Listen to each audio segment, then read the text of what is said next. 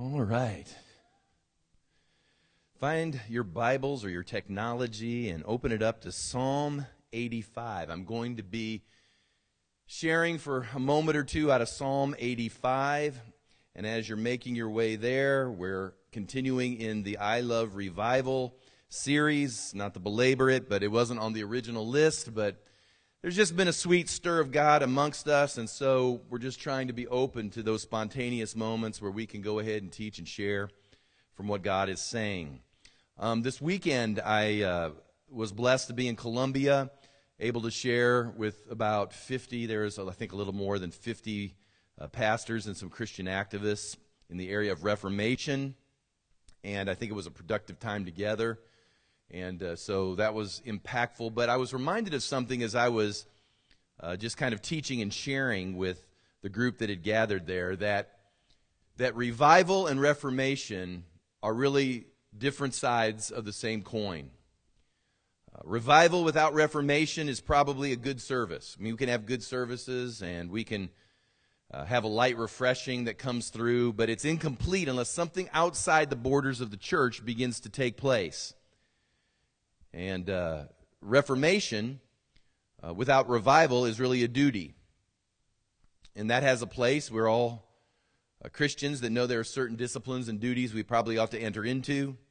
But we know that unless the heart is changed, unless the heart is moved towards God, at best people, may capitulate to leveraging or pressure or legislation or whatever that it may be. But the fact of the matter is, ultimately, people have to have a heart change. And so revival and reformation are both important things, and there are things to be pursued even on their own. But ultimately, for it to work as God intended, revival and reformation need to be happening together. And so, I've got a reformation heart, but what we need also is a revival spirit.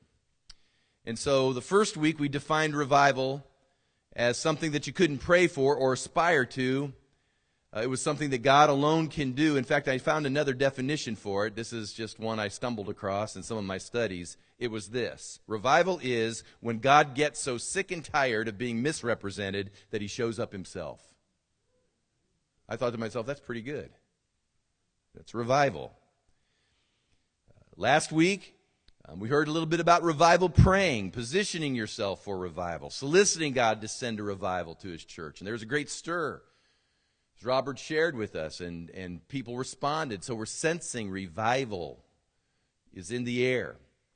And today's our third week, and we're going to explore a little bit different aspect of revival, and one that was really birthed from some research that I came across, just studying it again and trying to see what God was doing across the globe. And I found a study generated by one gentleman who has, according to his sources, exhaustively studied what the moves of God around the globe have done.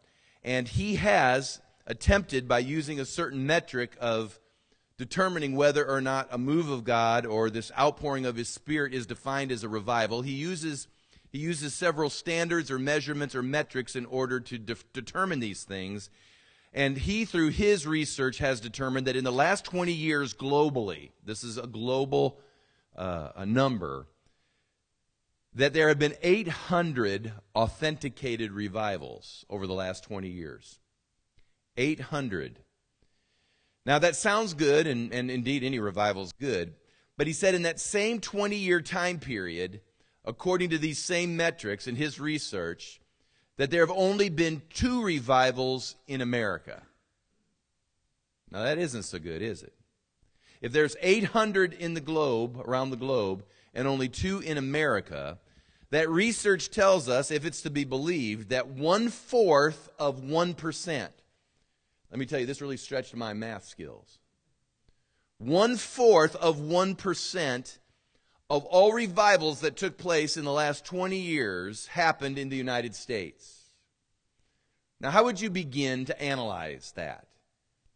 Would you say to yourself, well, maybe we don't need one? I'm not sure that's the right analysis. And it seems strange, as I began to think about it, for a country like America that claims to be a Christian nation, that we would only have 1/4 of 1% of the moving of the Spirit in our midst. I mean, does not that seem strange for a nation which supposedly has religious freedom? Does it not seem odd to you in a nation that has 360,000 churches, untold millions of professing Christians? We have access to television sermons, media sermons. We have a church on every corner that we will cater to every imaginable and real spiritual need that may be there. No one in this country has to go more than really a few blocks, unless you're out in a rural section perhaps, that can't find a church to attend. We really don't have to inconvenience ourselves with regards to accessing corporate life, church life, spiritual things. Does it not seem odd to you that we represent less than 1% of all revivals globally in the last 20 years? Let it sink in. To say that God is with us, I wonder at times, this is just me, if we are being presumptuous. Leonard Ravenhill, I've been reading his book, which, by the way, I've hijacked for my title today. Leonard Ravenhill, in his book, Why Revival Tarries, said, "As long as we're content to live without revival, we will."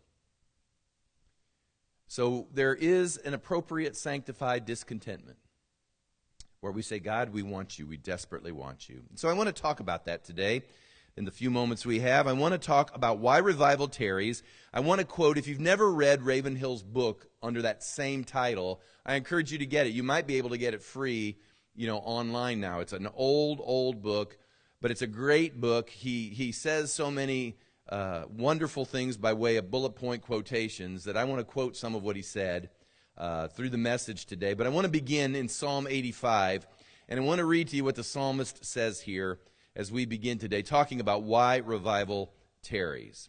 Psalm 85, verse 1, we read, "Lord, you've been favorable to your land. You have brought back the captivity of Jacob. You have forgiven the iniquity of your people. You have covered all their sin. Selah. You have taken away all your wrath. You have turned from the fierceness of your anger." Now, just by way of just marking this for your understanding, he begins to turn a corner. And he says, "Restore us, O God of our salvation." Now, the psalmist says, you've done a lot of great things here, but now he's turning a corner. You've done these great things, but now I'm asking you for something. Restore us, O God of our salvation, and cause your anger towards us to cease. Will you be angry with us forever? Will you prolong your anger to all generations? Will you not revive us again, that your people may rejoice in you? We've been talking about joy today, haven't we? And the psalmist alludes to that joy is restored when revival takes place. Psalm 85, 1 through 6, why revival tarries. Psalm 85, interestingly, is one of those psalms that we cannot instantly attribute to a person. David wrote almost all of them, but we do know that he didn't write exclusively all of them, and we're not exactly sure who may have written Psalm 85. Many call it the post-exilic psalm, because honestly, it may have been written by an Ezra or a Nehemiah, which kind of helps us understand sort of the mood of the day and why the psalmist would write what he did. Because as you'll recall, there was a moment God did bring judgment upon the nation of Israel. The northern kingdom was judged before the southern kingdom, but ultimately both found their way into a judgment season, and for 70 years they were in this season that God put them into their own wilderness or into their own captivity. And the good news was that even though they were in this captivity for 7 years, that God also prophesied through his servants that there would come a day that they would be brought out of this captivity, the day of their discipline would be over, and they would be released from these things, and they would be able to come back and find a place in their homeland again. And so the psalmist begins to give thanks to God for their deliverance. It's post-exilic. In other words, they've come back, they're getting back to their land, they're getting back to life as normal, things are looking up, and so he gives God thanks. He says, thank you for your deliverance. Thank you for your forgiveness. I mean, if you've been in captivity for 70 years, I would think that if you were released and you're walking out of your prison, wouldn't you say, hallelujah, I'm out of prison? You know, the day of captivity is over. I'm being released. Praise God, I'm out. And so we see that taking place. But deliverance and forgiveness, while great and necessary, are not the end of the story. The psalmist says, Lord, we need restored. We need some things restored to us. We've been in captivity, and we're glad that you released us, but now we need restoration. And not only that, are you going to continue to be irritated and aggravated and angry with us? Will you revive us so that we might have our joy restored again and it might return to the camp? And I thought to myself, that's really a great psalm, maybe for America today. You know, we experience a lot of good things to which we say, thank you, Lord. Thank you for delivering me. Thank you for forgiving me. Thank you for bringing me out of certain captivities. But let's be candid. We are not walking in all that God would want for us. We are not walking in all that he calls us to walk in or all that he commands us to walk in. And so I want to talk a moment about what I call the subtle deception of the American church. The subtle deception of the American church. Now, let me be clear. I'm glad to be an American. If I had a choice to be dropped in any nation, this would be my choice. I'm glad, providentially, I find myself in America. I can look across the world and say to myself, you know, America has its problems, but at least for the moment, I'm grateful to be here. So I'm not speaking from any sense of ingratitude, but even being grateful for where you are and where you live, and you know, you can be grateful to live in Charleston. You know how many people would want to even live in Charleston, South Carolina, and you do. I mean, that's great. But our gratitude cannot blind us to the spiritual realities of where we live. I'm not a blind patriot. I'm not somebody who thinks America can do no wrong and America is God's promised land and therefore it's past thinking it can be judged. This was a mistake the Israelites made. The Israelites knew that they were indeed, because God had said it, you're the apple of my eye. His heart was toward Israel. And we need to understand that God's heart can be toward us, but that doesn't exclude us from the possibility of his discipline or his judgment or his dealings. People have said for years the phrase, numbers don't lie. That's true. Numbers, with regards to any research on any subject, numbers paint a portion, hear me, a portion of reality. And this revival study paints a portion of reality. Certainly there are churches, revival stirring in churches, God's moving in churches. There's numbers, probably thousands, I would suppose, that God is doing a great work in, and there's what we would call a revival spirit or a refreshing spirit, and the Holy Spirit is speaking to his church. I know about revival. I mentioned to you, and if you pray for Pastor this week, because Wednesday is when I'm giving that short tour on Anson Street, where I'm gathering with a group somewhere, they've told me now, between 12 and 18 denominational leaders are coming to Charleston, South Carolina, in order to have sort of a seminar or a summit on a revival and reconciliation is the summit. And let's just say 18 of them are coming, and a part of their tour is to hear the story of the Anson Street revival. And so I'm going to be standing on the corner of Anson Street and Calhoun, right there probably at the Gaillard Auditorium, with these denominational leaders, and they want me to share with them the Anson Street revival, and then we're going to pray together that what God did one time before, he'd come to Charleston and he'd do it again. And these leaders, interestingly, because I was on a phone call the other day, and these leaders together, I was told, represent over, hear me now, 30,000 churches. That's a lot of churches. Now, if you have leaders from that representation of churches and they're coming to hear about revival, can you believe that God is wanting to say something in this area? He's trying to speak about revival. But when America is significantly less than 1% of the geographical area of which any revival has taken place in the last 20 years, we have to ask ourselves, is it any wonder that America has faced the issues we have faced? It was Ravenhill who said in the book that I'll mention, he said, Sodom, which had no Bible, no preachers, no tracts, no prayer meetings, no churches, perished. How then will America and England be spared from the wrath of the Almighty, think you? We have millions of Bibles, scores of thousands of churches, endless preachers, and yet, what sin? Ravenhill was the one who originated the quote that if God allows America to get away with her sin, then he'll have to apologize to Sodom and Gomorrah. So the question comes up, and he begins to address it. He's not like me. Pastor always thinks in outlines. My whole life is an outline. I see life in an outline. And Ravenhill just sort of writes sort of freely and fluidly, and you'll find that his writing is just different. But I wanted to sort of springboard off his book and just suggest some things. Now, he wrote his book, I think, like in the 1950s. And here we are in 2017.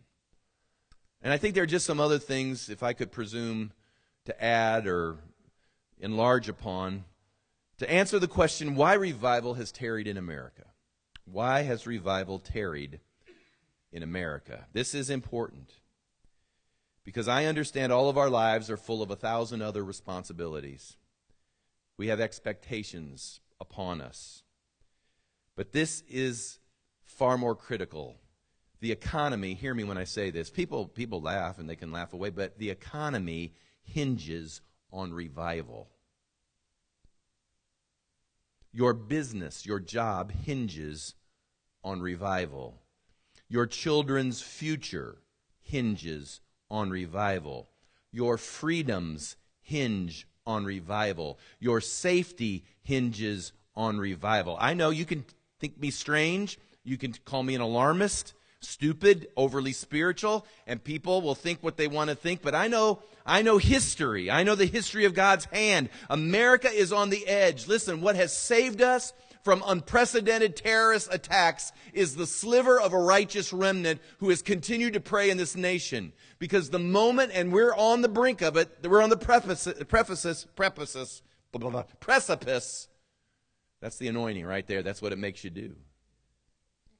We're on that precipice that if God lifts his hand, do you understand that if we no longer have the safety of Psalm 91, they used to have years ago, they had this nuclear clock. Some of you are too young to know this, but I can even remember as a young kid, there was a nuclear clock that they would have that would scientists would set the clock on a certain place and in order to signify how close the world was to nuclear disaster.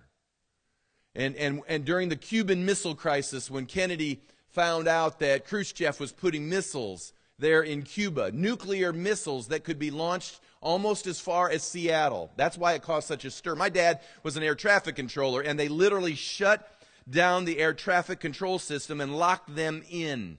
This was very personal in our household. He couldn't go anywhere for about a week because they didn't know what was going to happen. We have no idea how close we were to nuclear disaster when that whole thing took place. And the scientists moved the clock up to 11:59, midnight, indicating a nuclear disaster. They moved the clock to 11:59.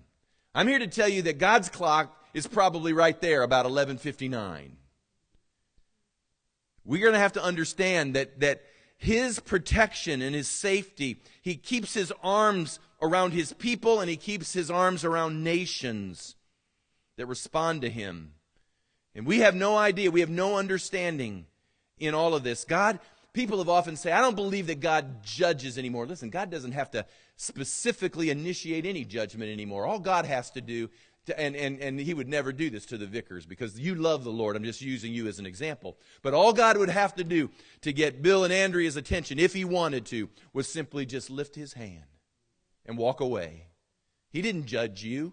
He didn't make anything come to you. He just simply says, if you want it, have it your way. See, that's what ought to put the fear of the Lord in us to the place where we say, I can't, I got to stay under his hand. I've got to stay under the blessing. But America has determined it will go other ways. Now, we may have been given a reprieve. I don't know how all this is going to shake out in the next 4 or 8 years. I don't know, but we'll find out. I know this much.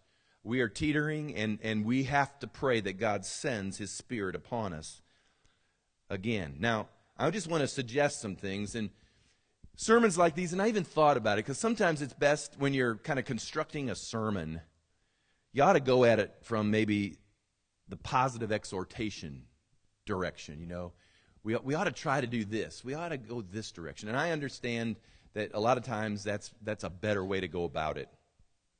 But honestly, I think that if sometimes you don't identify what's wrong, you can't implement what's right. In other words, you have to quit what's wrong in order to get to what's right. And I'm just suggesting, and again, I'm not suggesting necessarily you personally would fit under this. You may well, and you need to consider what that means for you. But I am just saying, by way of declaration, that these are things that we all, as the church, and we have people that watch Legacy through live stream, through Facebook. We have people that watch Legacy through YouTube. We really reach a lot of people. I understand that we're not the biggest church in the world, but we reach a lot of people through technology.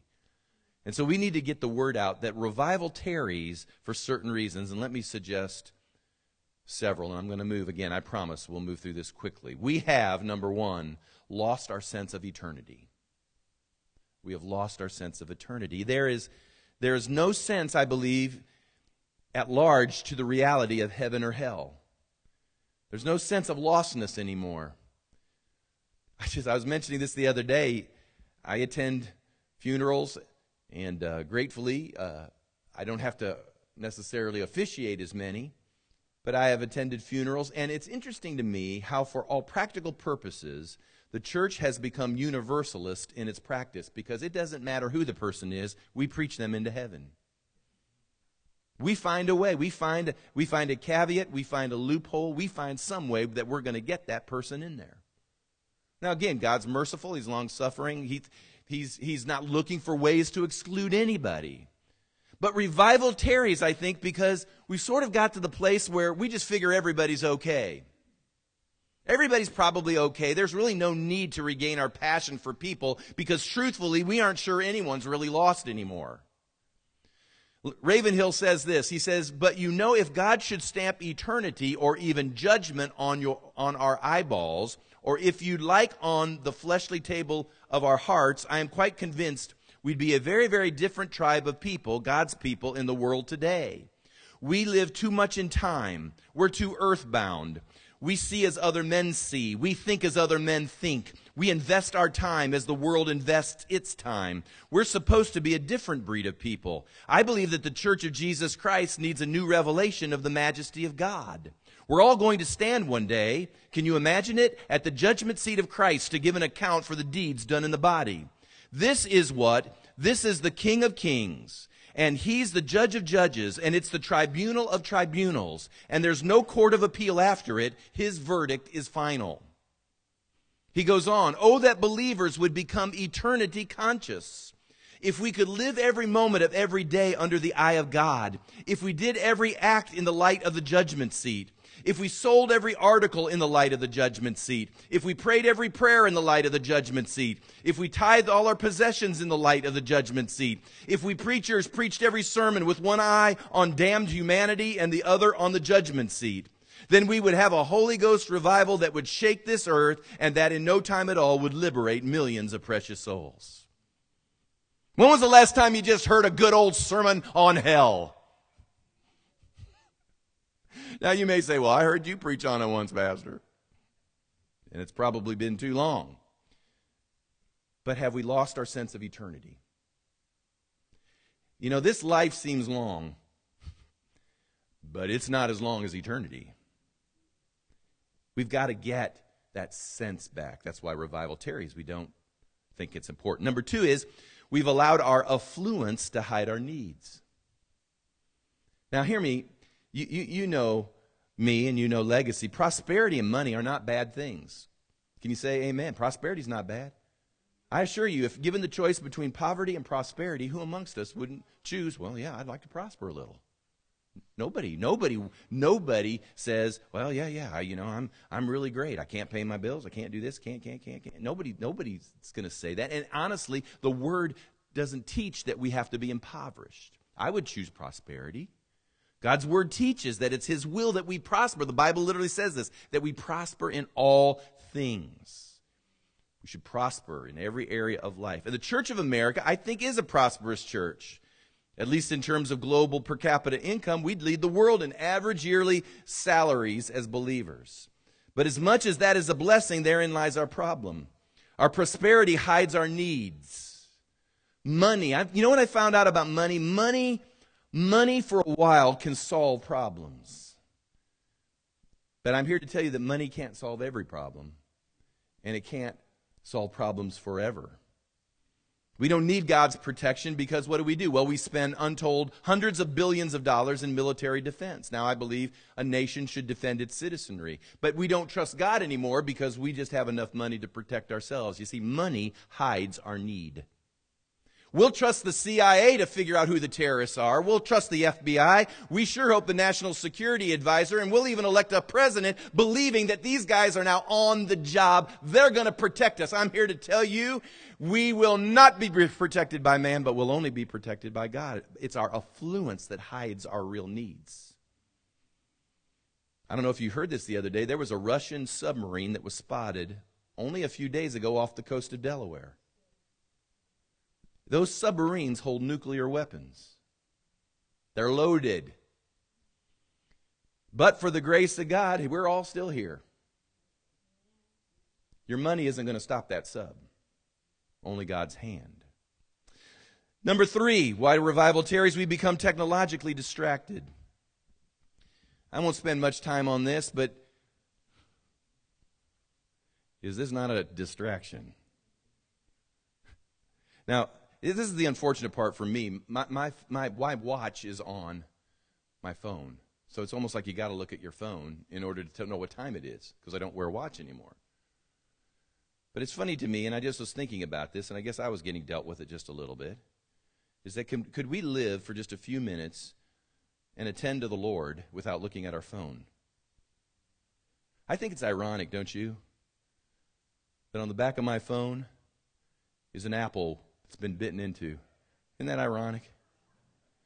You know, an apple got another person in trouble, as I recall. I think we just need to remember sometimes the old disciplines are significant and not let us get technologically distracted. Number 4, we've confused program for presence.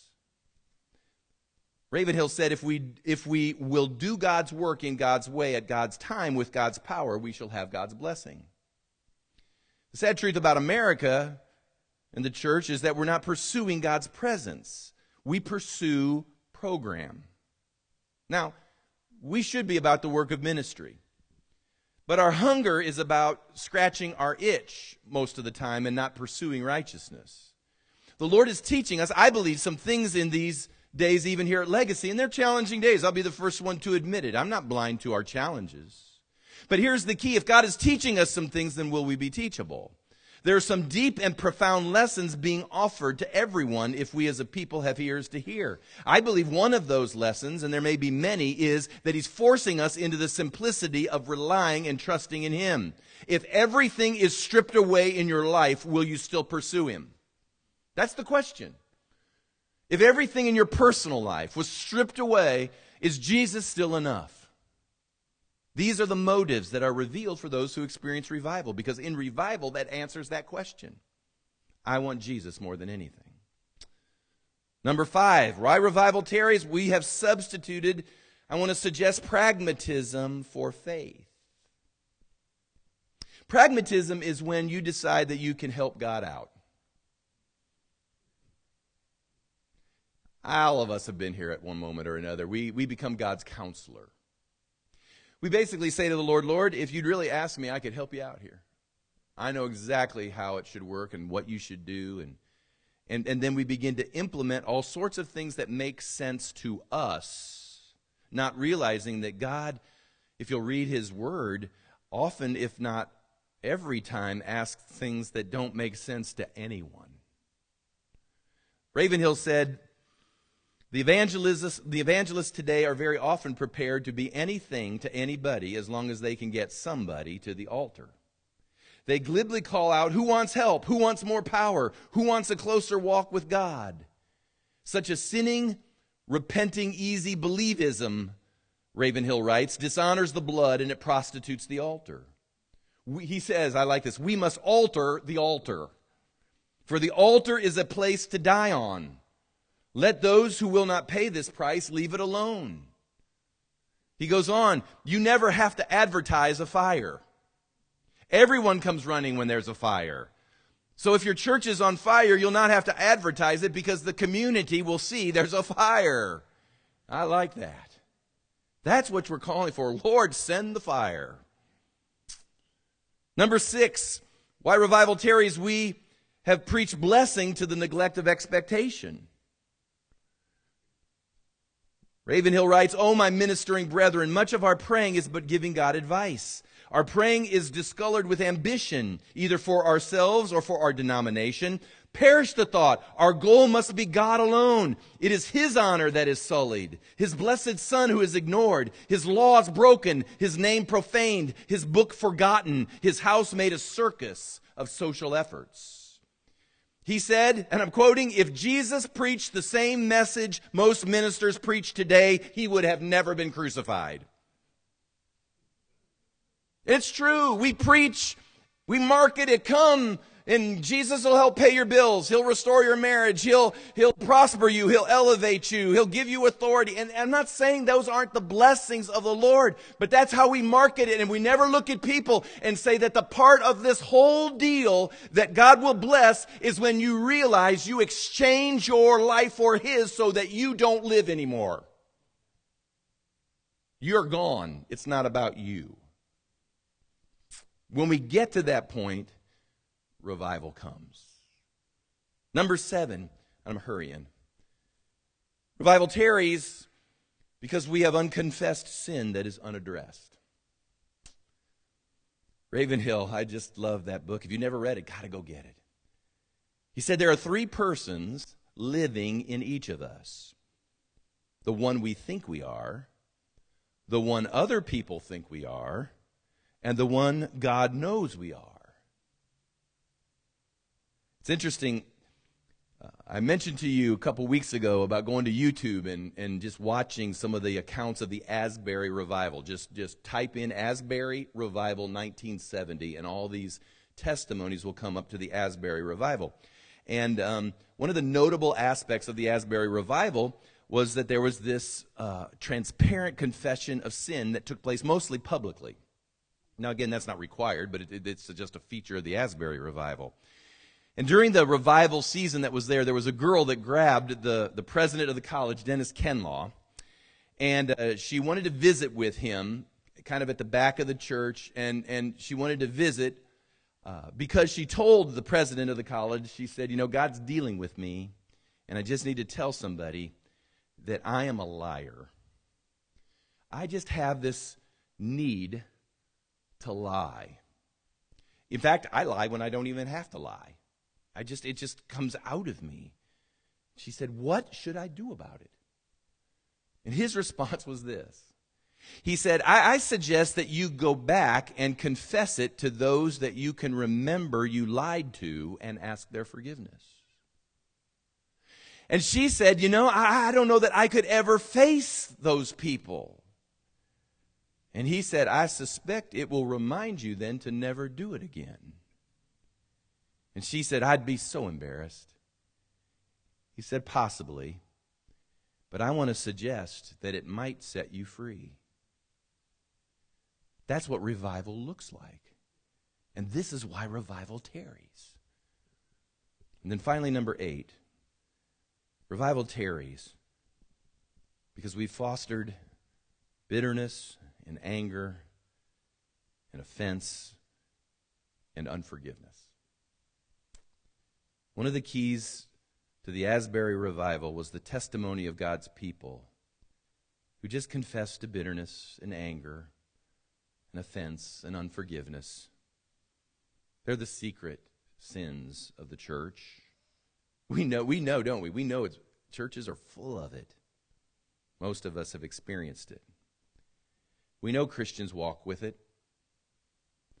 I'll step up myself and say that there have been times it's been hard for me to shake those feelings. None of us are immune. It's hard to shake them off.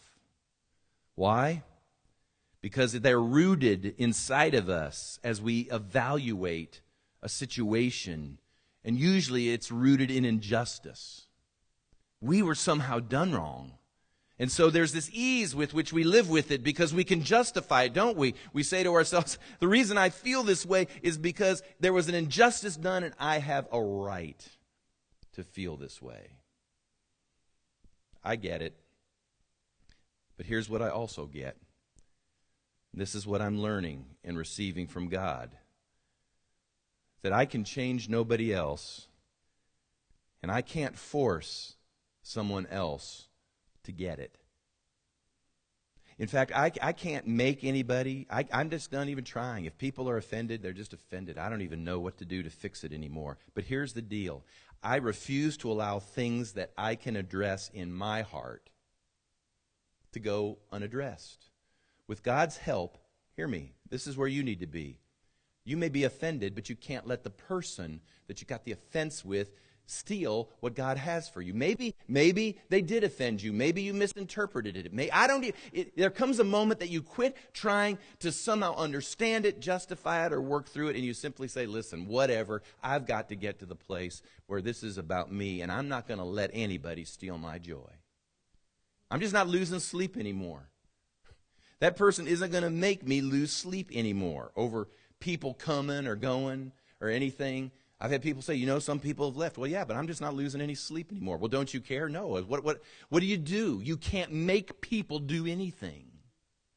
Whether it's Legacy Church or whether it's the largest church in America, I've come to the conclusion that unless revival comes to the church at large and awakening comes to America, we're in trouble the likes of which we've never seen.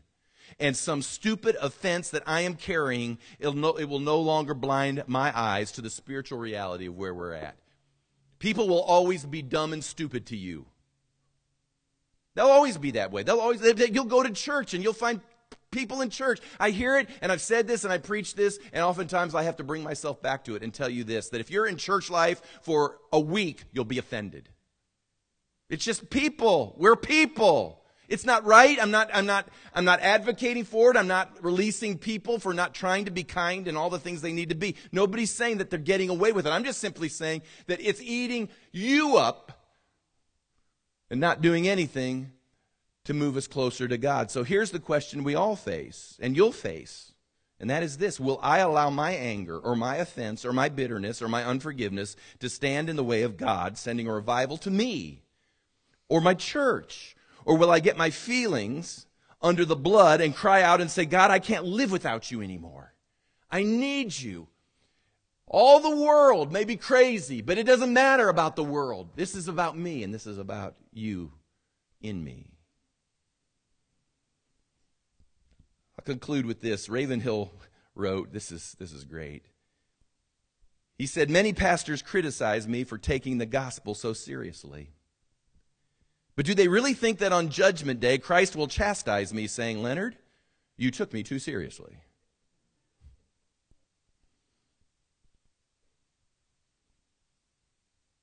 When Napoleon was Emperor of France, he met with his generals in a great war room, and they were discussing the conquests of their battles, the plans for the future, the vision for where they were going. And there was a map that was tacked on to the wall. And when the generals walked in, they saw the Emperor Napoleon running his finger along the borders of China. And he was just running it along the borders of China with his finger. And he kept saying out loud as they gathered in the room, he kept saying, let her sleep. Let her sleep.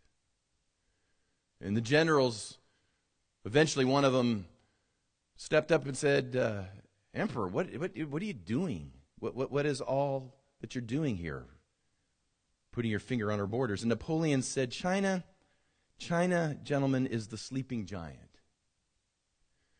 Let her sleep. For should she awake and realize her manpower and her resources that she has available, she will be unstoppable. So let her sleep. Sometimes I wonder if Satan doesn't gather his minions and he starts outlining the church. And he looks at all his little devils and he says, "Gentlemen, let her sleep. She's a sleeping giant, but let her sleep. For if she ever awakens and realizes her manpower and her resources that she has at her command, she will be unstoppable. So, let her sleep." Revival is the moment when we become the devil's worst nightmare. We awaken, and something happens. We are asleep no longer. And that's our prayer. Oh God, send your revival. Awaken us again. Stand with me, will you please?